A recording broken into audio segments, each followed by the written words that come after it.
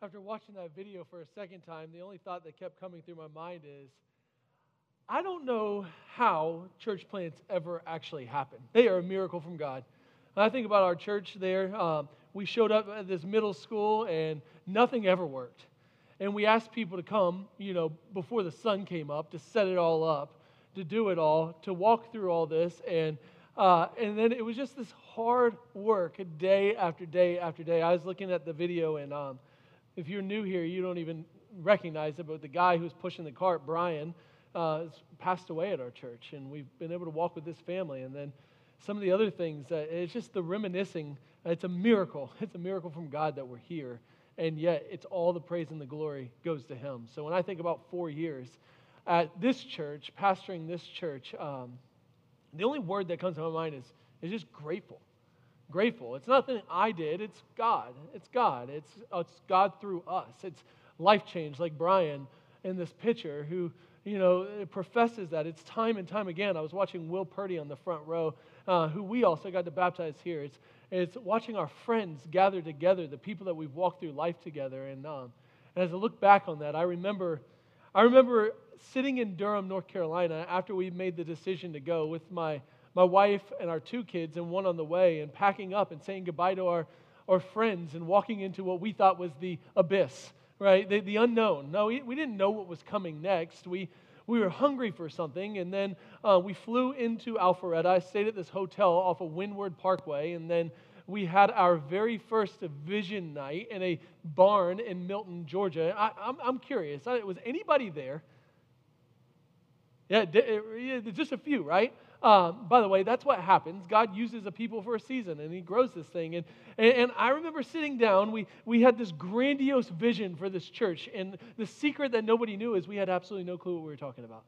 Okay, we just talked about all this stuff that was theoretical, and then coming back, and we moved here, and we had these core team meetings at Northside Church in Roswell, where again we would gather, we'd try to play music, and we'd try to do all these different things and cast a vision. We'd see friends come. I remember moving into Thrive Co-working in downtown Alpharetta and pulling out my laptop one day. I told Allison I'm going to pack up and go to work. I showed up, grabbed my laptop, and I was like, what do I do now? There's this vision to lead a bunch of people, and there's no people. Right? And you fast forward, and I remember our launch Sunday. Okay, we showed up at DeSanta Middle School, and by the way, the week before that, we flew in this guy from, he was a church consultant from an organization called Portable Church, and their job was to bring this big trailer full of stuff for us to set up and tear down the church. Well, he shows up in a yellow Mustang convertible. Okay, and he comes in about 80 miles an hour, pulls up. He has a case of Red Bull in his hand. He comes out, and he spends the day with us. By the end of the day, he's sweating bullets because, I kid you not, he drank the entire case. And my thought was, great, we haven't even started the church, and somebody's going to die. Like, we're going to be doing a funeral right here at DeSanta this week. And we set all this stuff up, and we had this great time together. We took a picture, and we commemorated what was going to be the next week, where August 12th, 2018, we all gathered together in this middle school, not knowing what was going to happen, and a ton of people showed up. Over 250 people showed up, but nobody told us. Nobody told us that it's your aunt and your uncle and your friends and your cousins, and they're not coming back next week. Okay, so we showed up the next week, and there was like 40 of us sitting around in a circle thinking, here we go now. Like, this is church planting. We're going to get started. And over the last 4 years, that has been what church planting is. It's the highest of highs and the lowest of lows. See, it's seasons of change, and it's seasons of hard time. It's pandemics, which nobody would tell us that was going to happen. And it's parties where we hung out outside and just did cookouts and gathered together at parks and did different things. It's baptisms. It's battles. It's worship, like you experienced today. It's war that you see that goes on that nobody sees, but it's going on in your soul all the time. One of the greatest lessons that God has taught us throughout all of this is just keep going. If I can give you that one piece of advice, most of life, just don't quit. Keep trusting, keep going, and God tends to do something, because what we found is as we've kept going, not only is God growing His church and building His church, but He's creating a resolve within His people that humbles you, and it builds a trust in you to keep going. Just keep going. Y'all, 4 years. It feels like in some ways an eternity, and in some ways it feels like a blip. Like it just came and went. It's overwhelming to think about all the life change that the Lord has allowed us to experience. Families have been restored. Marriages have been fixed. People have been baptized. I've watched some of you grieve some of the hardest times in your life, and yet community came around you and literally saved your life emotionally and spiritually. Honestly, it's hard to chronicle all that God has done, but He has been so kind to us. We've been a part of church planting all over the world. If you didn't know this, City Church in our 4 years has helped start a church in London and in Santo Domingo. We're coming alongside a church in Greenville, South Carolina right now. We've been able to send out a missionary full-time from our church to Southeast Asia who lives there. We've done things like we've seen kids get fostered and adopted. I've sat in courtrooms in our county to watch people take new kids into their family. We've come alongside of failing businesses during COVID to help them be restored. I've done marriage counseling. We've cried together. We've laughed together. You guys have walked alongside of one another and lives have been changed. There is so much to celebrate that God has done over the last 4 years, and yet there's still so much work to be done. What I want to do today is I want to give you a little recap of why we are called City Church and a little glimpse into the specific calling that we believe that God has given us to shape our church for what we're going to do. So if you have a Bible, and I hope you do, grab it and meet me in the book of Jeremiah. If you're new to Bible study, just flip to the middle of your Bible, and it's somewhere in the middle, right around Isaiah, Jeremiah. They're two pretty long books. And we're going to be in Jeremiah chapter 29, which is one of the most famous chapters in the Bible because of Jeremiah 29:11, although the context for this most of us miss. So I'll give you just a second to get to Jeremiah chapter 29. And by the way, it's on the screen as well. Verse 1 says this: "These are the words of the letter that Jeremiah the prophet sent from Jerusalem to the surviving elders of the exiles, to the priests, the prophets, and all the people whom Nebuchadnezzar had taken into exile from Jerusalem to Babylon." All right, let's do some work here. We got to do a little Bible study, a little passage work on this, if we're going to understand what's going on, because we're kind of jumping into the middle of a story, into an obscure Old Testament passage that, if we get it, connects the dots for everything that we do around here. But you have to understand a couple things. The really important things you need to understand is how God Himself functioned in the Old Testament and how He functioned in particular with the nation of Israel, because it's going to shape what's significant here. So first, let me talk about a little bit about how God functioned in the Old Testament and why that matters. In the Old Testament, God promised to give a certain people, that's the nation of Israel, a land. Every Old Testament promise was a promise tied specifically to a land. Now, what you need to understand is, as you extrapolate that land, God is actually making a promise to you too. That land is heaven that's going to be on earth one day. So there's these small promises that if you extrapolate them out, it's the same promise for all of God's people. Yet, in the Old Testament, the specificity of that promise was the nation of Israel and their land being Jerusalem, or Israel itself. What that meant was God's promises were tied to a particular people and a particular place. God governed the nation of Israel as a theocratic nation. Now, just so you're not confused, because that word gets thrown around a lot, let me just tell you, America, as much as we love this place, is not a theocratic nation. We're a pluralistic nation that was designed based off of some biblical principles. We are not a Christian nation. All right? Not like Israel. Israel was. They were a theocratic nation. What's important, though, is the nation of Israel, with its specific geographic promises, had a tie to that land. And if they lost that land, they lost God's presence. That's really important. There were always, in any covenant, there were blessings and curses. If Israel walked away from God, they lost the land, which means they lost the promise. Okay? With that in mind, you have to trace Israel's history a little bit. Israel was one country that had a civil war. That country divided into two. Just to make it simplistic, the northern kingdom was Israel, the southern kingdom was Judah. Israel was the bad guys, Judah was the good guys. What ended up happening is God would frame through His prophets, priests, and kings, and He would look at them and He would say, look at your brothers in the north. It's a mirror as to what's going to happen to you if you walk away from me. So after this divide, after this civil war, there was a war in Israel, and the Assyrians captured the northern kingdom and exported or deported the northern nation out. God sent Jeremiah, this prophet, for 28 chapters in the book of Jeremiah to tell the nation, if you don't follow me, you're going to end up like your brothers. If you don't follow me, this is what's going to happen. Warning after warning after warning. With that in mind, let's jump in to this text. By the way, can I just say this before we jump in? Let me say this. It's God's kindness. It is always God's kindness that He warns you over and over and over again. Not to do those things, not to stop following, okay? He keeps saying, it's my promises that will keep you safe. Because oftentimes in our lives, what we do is we look at God and we say, God, what are you doing? And yet God's telling you, no, there's a better way. So for these 28 chapters, God takes the nation of Israel and He tells them there's a better way.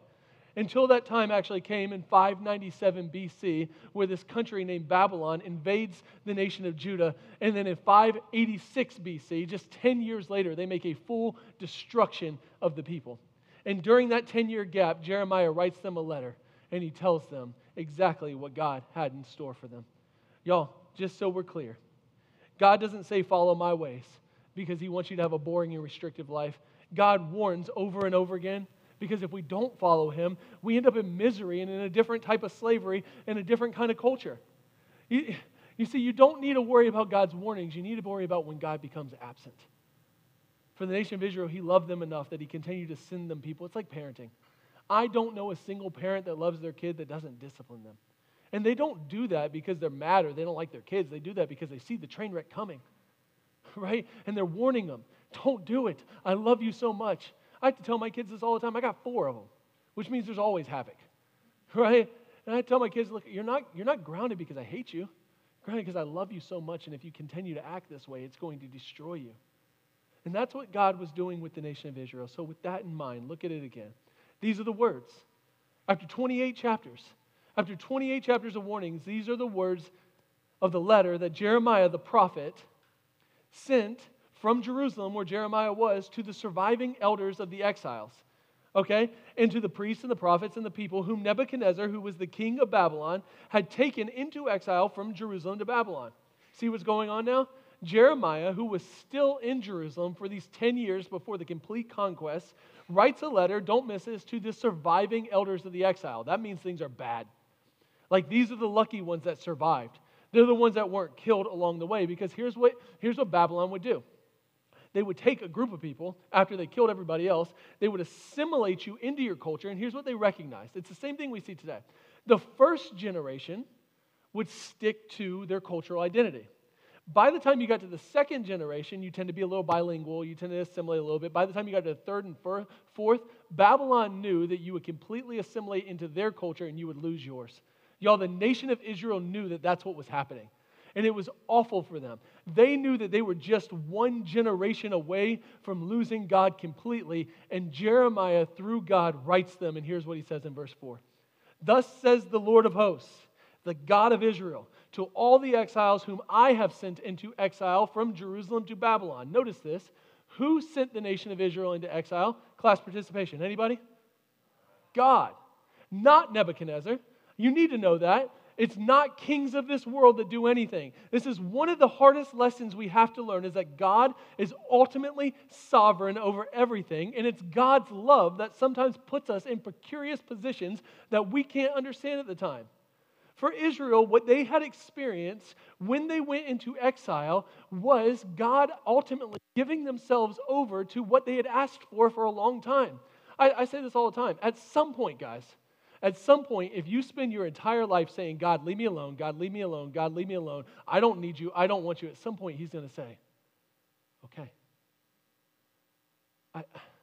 I've chased you your whole life. And if that's really what you want as a loving Father, all I can do is say, okay. By the way, that's the definition of hell. Israel was experiencing their first hell. Instead of walking with God and living under His lordship, they gave up their security for a slavery in another country.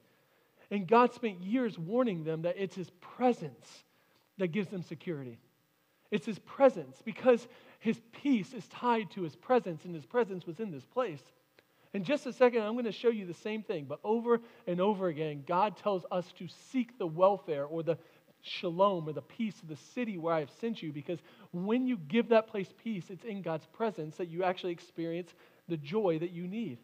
I can't stress this enough. When you walk away from God, you aren't walking into freedom, you're walking into a slavery of another culture.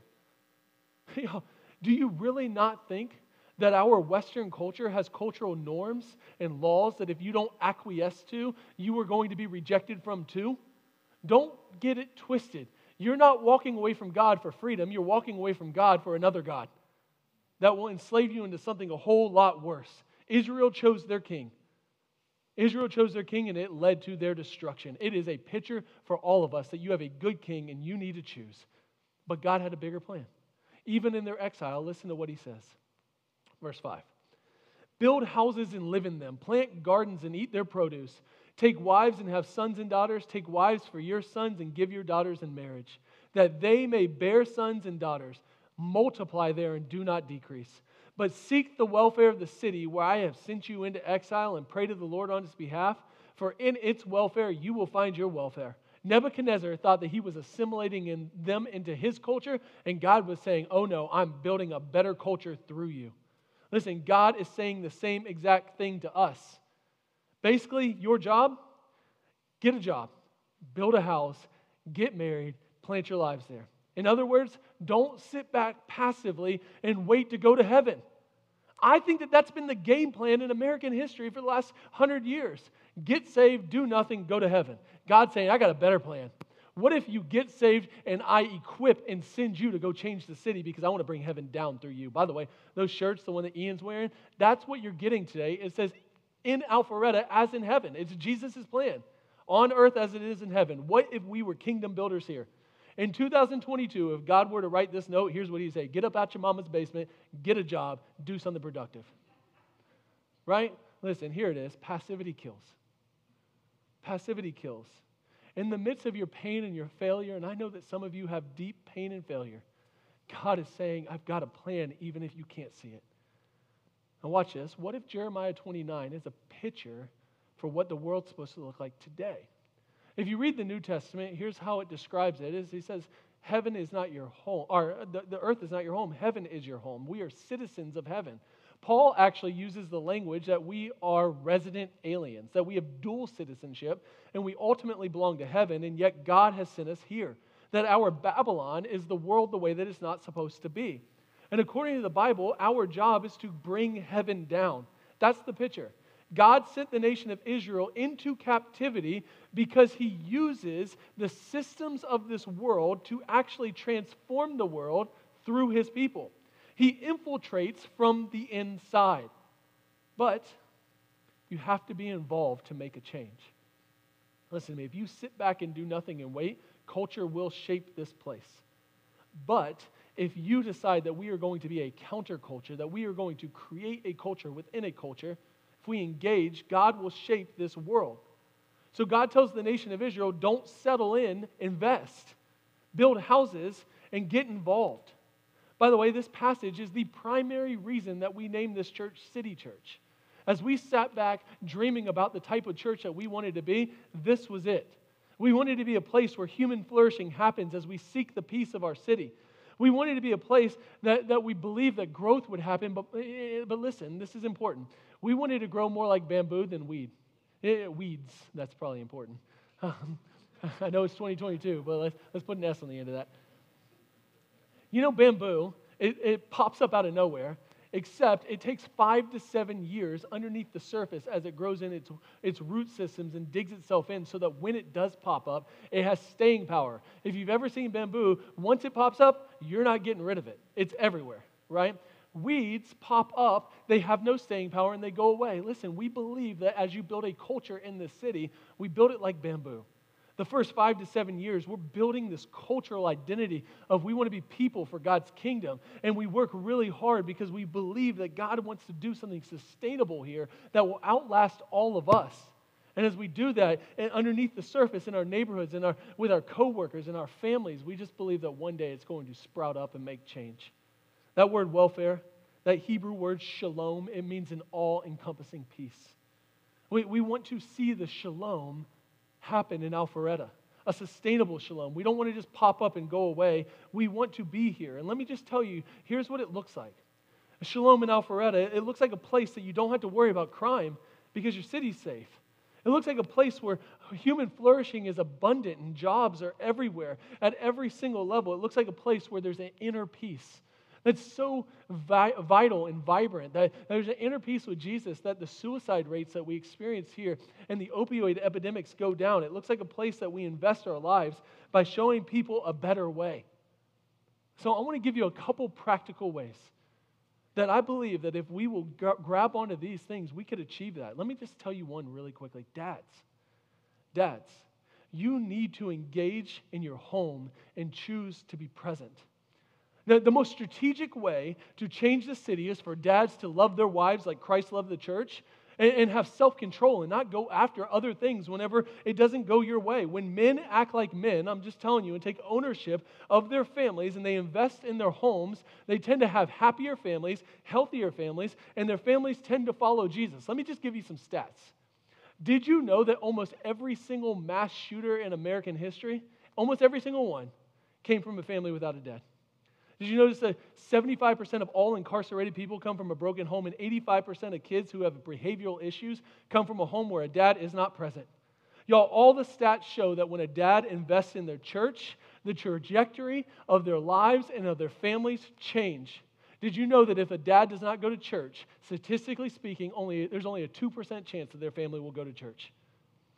Y'all, we have acquiesced in a lot of ways our responsibility. Y'all, when we are engaged, everything changes. And yet, Father's Day seems to be the least attended church day of the year. The quickest way to make an immediate impact on our city is for dads to take ownership of their families. And let me just tell you this too, by the way, because we like to beat up on dads. A lot of the dads in this room are doing a fantastic job. You're doing a great job. Keep going. Keep investing. You will make a greater impact on this society than you could ever imagine. Write this down. The primary way that the gospel spreads throughout our world is when God's people create a peace inside of Babylon. The primary way that the gospel spreads is when God's people create peace within Babylon. So here's a couple ways. Number one, we need to invest where we are. We need to invest where we are. Notice that God told the nation of Israel to build houses and live in them.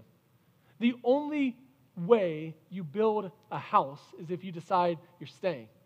Nobody builds a house and then moves 6 months later, especially when it takes you 4 years to build the house.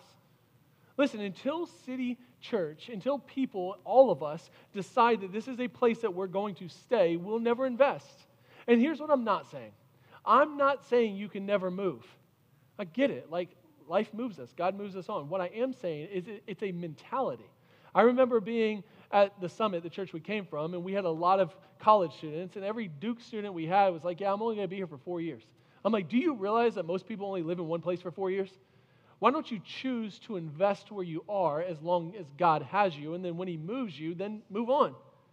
It's a mentality that says that I am committed to this place, that I am building my life here, and when we do that, God tends to move in us because, well, we invest there. When we choose to be planted here, we invest and we start to see God move as we seek the welfare of that city. That's when we will really start to love this place, and that's when flourishing often begins to happen. Guys, we have to feel the responsibility for our city and our culture. I want you to see that a location that you live in is not an excuse for cultural assimilation. You hear what I'm saying? For a lot of us, it's like, well, one day I'm just going to go to heaven, so I'm just going to wait it out. Or this isn't the place I'm going to live for the next 10 years, so I'm not going to do anything. That's not God's plan. God's plan is for His people, no matter how long they're there, to invest in that place while they're there. Just because Israel was transported to Babylon did not mean that they could abandon the culture that God had for them. You and I have a God-given responsibility to build a kingdom culture in the city that God has sent us and to live with intentionality as we do it. See, some of us need to stop dreaming about the grass being greener on the other side and just start planting some fertilizer here to make the grass as green as it needs to be. I love the way Sinclair Ferguson said it. Listen to what he says. Christian contentment is the direct fruit of having no higher ambition than to belong to the Lord and to be totally at His disposal in the place He appoints, at the time He chooses, with the provision He is pleased to make. Listen, we don't need holy huddles in our church. We need holy people who live in this community and work in coffee shops and go teach our kids and go coach sports teams and go do whatever you do. We need people who are content and committed to where God has them now. Number 2, we need to wow them by work. The thing that was going to change Babylon wasn't a microphone and a platform. The thing that was going to change Babylon was how believers lived in their suffering and how they worked hard through it. Now watch this, the only way that is ever possible, the only way you're ever going to live differently when things are hard is if you believe God. By the way, that's the entire point of the promise of Jeremiah. For 28 chapters, he warns them. And if you read from chapter 29 to 31, it's all God's promises. In the middle of the struggle, God is saying, just believe me. Like, I know you can't see it, but I have a purpose that you may never be able to understand. And yet one day, it will all make sense. See, that perspective is the only way that you'll ever live with intentionality right now. It's when you believe a better way. When you believe the gospel, that's when you invest. I believe the same thing's true here. I recently read this book called Breaking the Social Media Prism. It's written by a Duke social scientist about how we really function in the world and how we particularly function on social media. He made this revolutionary point. You ready for it? I'm going to save you $20 on the book. You never change people's minds based on an argument. Right? Thanks, Captain Obvious. Like, we all know that. The question, though, is, how do you change people's minds? You know how you do it? By lovingly investing in that person with the truth and the embodiment of your life. Listen, I see it over and over and over again. I've seen people's lives change here, and it wasn't because somebody beat them over the head with good theology. And I'm telling you, we believe in good theology. That's why we teach through the Bible. It was when they came alongside of one another and they walked with them through some of the hardest times of their life. People's minds change when they watch us work with integrity and love and care for each other. You see, the truth matters, but you have to earn the right to be heard. And the way you earn the right to be heard is by living incarnationally. That simply means you embody what you believe. Here's what I'd say. We have to live integrated lives. We have to live integrated lives. You see, I hear people talk about discipleship all the time. We need more discipleship. We need to do these Bible studies. Here's what most people mean by that. Most people mean, I need you to create a program and do all the work that I can show up to and you can teach me. That's not discipleship. The greatest form of discipleship in the Bible is when you take what you believe about the Bible and you live it out in every sphere of your life. I just read, the Bible, the American Bible Society just came out with a stat that among Bible-believing Christians, okay, that's important, only 16% of them actually read their Bibles. You hear what I'm saying? People who say that their life manuscript is this word, only 16% of them actually read it. If we want to live in a world where we make an impact, we have to embody the thing that we say we believe. For far too long, Christ followers have compartmentalized their lives. We have our work lives, we have our private lives, we have our church lives, we have our hang out with the girls lives, we have our social media lives, and it's all fractured. And yet, the greatest impact is when there is integration in the wholeness of your life. You're not a fractured being. You're a human being that is embodied and indwelled with the Holy Spirit. Let me give you 2 quick, easy ways to integrate your life in a way that's really not that weird. Letter A is this. Make your primary community your church community. Now, I phrase this on purpose. It's not your only community, but your primary community. You know, every stat shows that if you tell me your 5 closest friends, I will show you your next 5 years of your life. Every single stat shows that those people that you are around the most tend to have the most influence. As a matter of fact, I read I think it was in the Harvard Business Review study that showed that people who have friends that either gain weight or lose weight, their closest friends, they will do the same thing without even knowing it. So, whoever you surround yourself with tends to have the greatest impact on your life. And the reality is, if you're mature enough to get this, you don't have the capacity to be friends with everybody, and that's okay. So choose your friends carefully. And I'm not saying don't hang out with other people. I'm saying that the people who have the primary influence on your life need to have a like-minded worldview because they are going to shape you over a long period of time. So the best investment you can make in this city is to let your closest friends be people who love Jesus and are spurring you along to be more like him. The second way, letter B, is commit to reading your Bible every day. Some of you might think that's crazy. You might be thinking, of course, preacher man would say that, but who has the time for that? Listen, oftentimes we change, we transform into different people because we're not confident in ourselves around different crowds. So we tend to become like the people we're around because we want to be influenced. The reason why most of us do that is because we're not super confident in ourselves. When you read the Bible every single day, what you do is you allow God to transform your identity into who he says you are. And it's pretty incredible because you get security in the fact that the creator of the universe created you with intentionality. I'm just telling you, this was a game changer for me. I spent most of my life caring more about being cool and about what you cared about me. And at the end of the day, most of those people didn't even like me. They liked a fake version of me, if they liked me at all. And I didn't even know who I was. It wasn't until I became confident in who God made me to be that I became secure in that it actually started making a difference. Y'all, these two things, if you'll just do these two simple things, you will engage the world without being enslaved to it. And that's where we begin to wow people with work.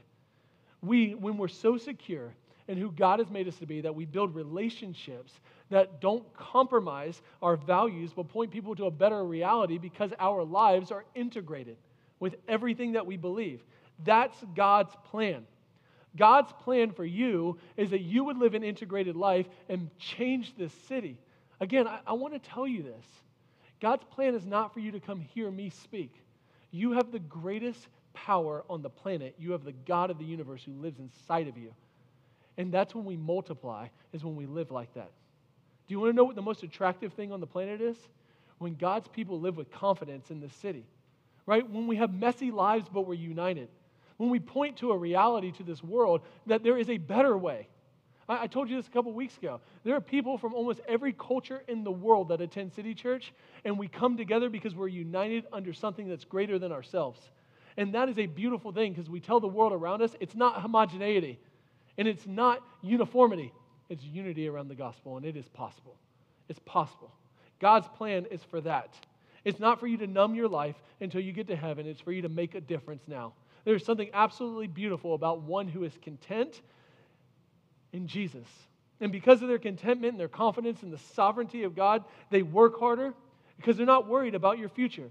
You are better and you love people better because you're secure in who God made you to be, and you invest deeply because you believe that God has called you to be here. You wow people with your work whenever you have an integrated life that is so secure in God that it doesn't really matter what people think about you because you're going to invest deeply in them. Your confidence comes from somewhere better. Number 3, we need to intercede for people. Look at verse 7. He says, but seek the welfare of the city that I have sent you into exile, and pray to the Lord on its behalf. For in its welfare you will find your welfare. See what he's saying? Seek the shalom, seek the peace of the city, and pray to the Lord on its behalf. Listen, church, prayer is not just a ministry at our church. It is the ministry. Prayer is everything because prayer is your humble recognition that without God, you can't do it. See, prayer puts you in a posture of dependence on Him. It acknowledges that we need God to move in our city, and without Him, it's impossible. I love the way Jesus said it in Matthew 19:26. Jesus said to them, through man this is impossible, but through God all things are possible. Do you believe that? Do you believe that God makes the impossible possible? Y'all, I just want to confess to you, oftentimes I miss that. I'll just tell you over the last couple months, if you're new around here, we had a son that was born very premature, and every time that something would happen, we would get to the end, this precipice of a cliff, that if something didn't happen, it was going to be bad. Just a couple weeks ago, we were down at Atlanta Children's Hospital with Keller, my son, and the doctor tells us, hey, if he doesn't start gaining weight, he's going to be put on a feeding tube, and we're probably going to have to put him back in the NICU. So, we do everything we can, right? We change his formula. We start feeding him every hour and a half. Like, we do all this stuff. And then there was this aha moment one day where I looked at Allison and I was like, Allison, we need to ask people to pray. It's like, I don't know why that's always the last thing after I've exhausted every other resource. But we did. So I sent out a message to our small group leaders, to my small group. I put something on social media, and I kid you not, within like 4 days, he gained a pound. And when you're only 4 pounds, a pound is a lot of weight. We brought him back down to the land of children. They're like, I don't know what you did. I was like, we didn't do anything. God makes the impossible possible. Y'all, for many of us, we don't pray until there's nothing left to do, and yet God is saying prayer is the answer. It is the ministry. Let me just ask you, when was the last time you spent specific time praying for your neighbors and your coworkers? How about this? If God were to answer every single prayer that you prayed over the last 24 hours, would anybody else be in heaven but you? If He were to answer every prayer that we had for our city over the last 24 hours, would anything be different in our city? I don't. If you're anything like me, most of my prayers are very selfish. And yet God says you have the power, the ultimate power of the universe at your disposal. And God's like, just ask. Just ask, and I will unleash a power to change this world. Do you believe it? Do you believe that God truly does change lives and does miracles when we humbly recognize that we can't do it on our own? God, we need you to do it. By the way, did you notice the very last thing that He says there? I'll highlight it for you. He says, for in its welfare, you will find your welfare. Again, shalom, that peace. If you want to be really pragmatic, let me just tell you, your ultimate joy is wrapped up in the peace of this city. Think about it. It's really not that complicated. If our city is dangerous and our schools are bad and our politics are corrupt, then our lives are bad. If you want to see the city change, we need to be involved in the peace of the city. It can even be a selfish motivator, but the more peaceful the city is, the better your life will be. So the most pragmatic thing you can do with your life is get involved and pray that God would move in this city. Listen, what if, City Church, what if that's what we went all in on this year? And not for pragmatism purposes, but we did it because we truly believe that God is building something better. What if we went all in on those 3 things? What if we chose to be present in this city? Like really present.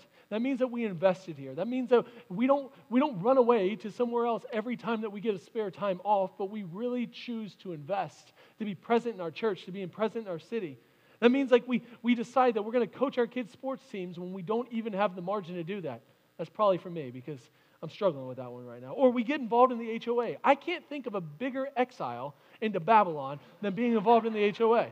That one's for you because I'm not doing that one. We mentor at the schools, right? We mentor. We take our lunch break once a week to mentor at the schools. Or we get involved with Baldridge Lodge where Wendy is the director there and whatever Wendy does there. She runs the whole thing. I don't know what that means, but she'll tell you how you can get involved there. What if we decided we were going to foster? Because I don't know if you know this, but there's a lot of kids in our city that get shipped off to other cities because we don't have enough foster families in this city. What if we just decided we're going to do that? Look, there's a million different ways we can be involved, but we have to decide that we're going to do it.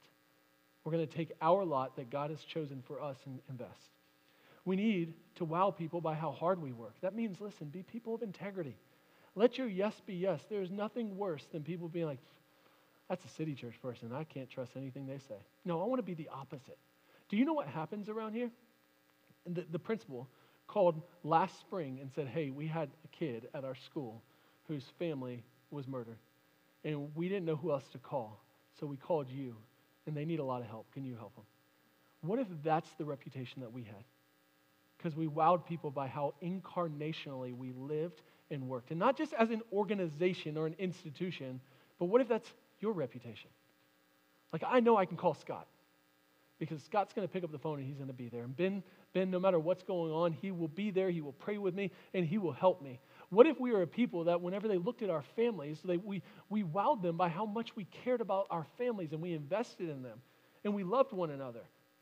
Listen, when we work really hard to make peace in this city, we make a huge difference. Number 3, again, to be known for people of prayer. We pray for our friends and we pray for our neighbors. We pray for our city officials and for other churches. By the way, we're not in competition with other churches. Listen, we believe God's building a kingdom, and we are one small representation of that. And as all the churches flourish in our city and in our country, the better the whole place gets. So I praise God for other churches around us. Praise God for Stone Creek and First Baptist and North Point. I hope that they flourish like crazy and they grow like crazy because God's kingdom grows, and it's not a competition. We're on the same team. So what if we prayed for them? What if we prayed that God would grow our influence? You know what the craziest questions I get all the time? Do you want City Church to grow? Yeah, of course I want it to grow. Why? Not because I want to have a big building, but because I want your friends and your family and your kids to experience the same joy in Jesus that we have. Right? And so we want to make room for that. Y'all, don't just pray either. Pray and believe it. Pray and believe it. If you'll do these three things, here's what will happen. Over the course of our lifetime, God will grow a better kingdom than the one that we live in, a better culture, a counterculture. He will develop us to belong here and to be sent there. See, culture thinks that it's influencing this world, and God is up in heaven right now laughing, saying, no, I'm bringing my kingdom down, and I'm going to use you to do it. I believe that the church's best days are ahead of us. I believe that this is one of the first times in American history that the church was so distinguishable from the culture that we actually have the greatest ability to make an impact on our culture. Because the lines are no longer blurred. You don't come because you have to anymore. You come because you want to. And as you do that, and as you embody that, and you don't just come but you're sent, God makes a huge difference. Let's wrap it up with this. Verse 8. For thus says the Lord of hosts, the God of Israel, do not let your prophets and your diviners who are among you deceive you. And do not listen to the dreams that they dream, for it is a lie that they are prophesying to you in my name. I did not send them, declares the Lord. Here's the deal. There will always be a competing message for your heart. See, don't be deceived by it. People will want you to believe that it's a false gospel, that God would ever make you struggle. And yet, God's telling them that's not true. I sent you there. I know the plans that I have for you, and sometimes my plans for you just won't make any sense to you. And yet, they're still my plans. Don't believe it.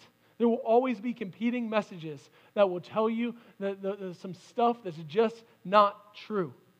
What is true is that God knows exactly what He's doing, and even when it doesn't make sense to you, He is in control.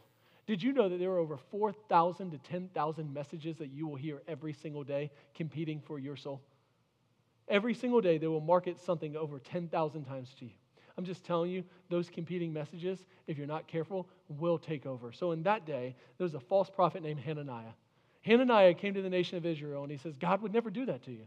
God loves you. Why would He do that? 2 years. Don't worry. Just hang out in Babylon for 2 years. God is going to come and wreak havoc, and you're going to go back. And God looks at Jeremiah, and He says, don't believe the lie.